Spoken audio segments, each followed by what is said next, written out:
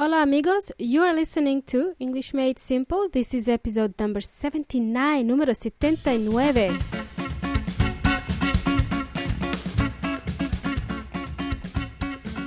Hey guys, welcome to another episode of English Made Simple. My name is Milena from EnglishMadeSimple.net. This is episode number 79. It is going to be a short and sweet episode. Let's do a recap of what we've done over the past few weeks. Let's see if you can remember some words we learned in the past few weeks. Anyway, before we start, how have you been, muchachos? I hope you had a relaxing week so far. Hope so. Cool bananas. Now, let me tell you a story. This is going to be a short story. Today in Melbourne, we had a hot day. 36 degrees. It feels like you're in a hot oven. I nearly fainted. And funnily enough, today I had hay fever all day together with a splitting headache.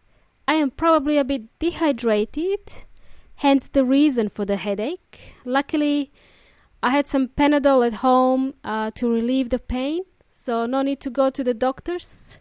Hay fever is not the same as having the flu, so there is no need to go to the doctors, especially not Dr. Jones, like last week.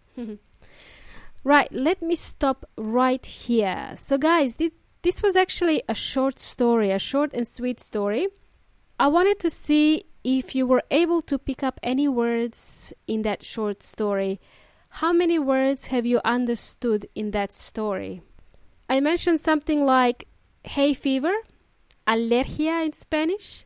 We know this one from past episodes. I also mentioned something like I nearly fainted. Fainted. To faint in Spanish, it's desmayarse. Or for non-Spanish speakers, it means to pass out or to lose consciousness and collapse. I also mentioned I had a splitting headache. Interesting term, this one, a splitting headache. You will hear native speakers often say, "Oh, I have a splitting headache." What is a splitting headache? What the heck is this splitting headache? Splitting headache is, according to Weon Inteligente or the online dictionary, it is a very severe pain that you feel in your head. It's a more severe pain, not mild pain, not a mild one. So in Spanish it would be un fuerte dolor de cabeza or jaqueca. Let's continue. Then I took Panadol to relieve the pain or alleviate the pain. To relieve or alleviate is another way to say to relieve. What this means is to soften the pain. In Spanish, aliviar el dolor. I also said I was a bit dehydrated today, and I think that's why I had a headache all day. This is a useful term to be aware of, to know. Dehydrated, in Spanish, it's deshidratada. It means lack of water. I didn't drink enough water today. It's really a common sense, which I don't have. On really hot days especially, you must drink twice as much water.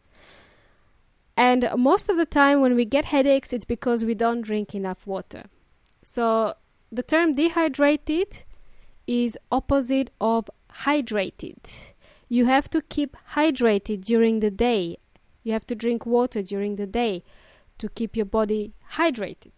I read somewhere that on average, a person should be drinking 8 glasses a day. 8 glasses of water a day. How many glasses of water have you had today? Think about that. Okie dokie. What else? What else is there? That's right, I mentioned the flu. Flu is short for influenza. And it's similar to cold, resfrío in Spanish, which we learned last week.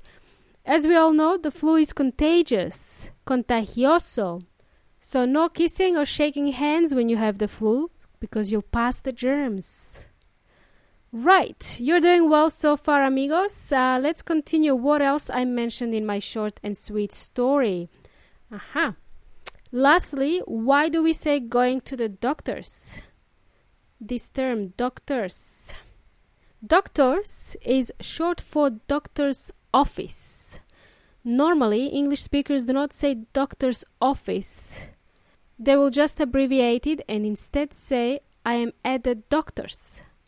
It's a possessive noun. It's spelled with an apostrophe.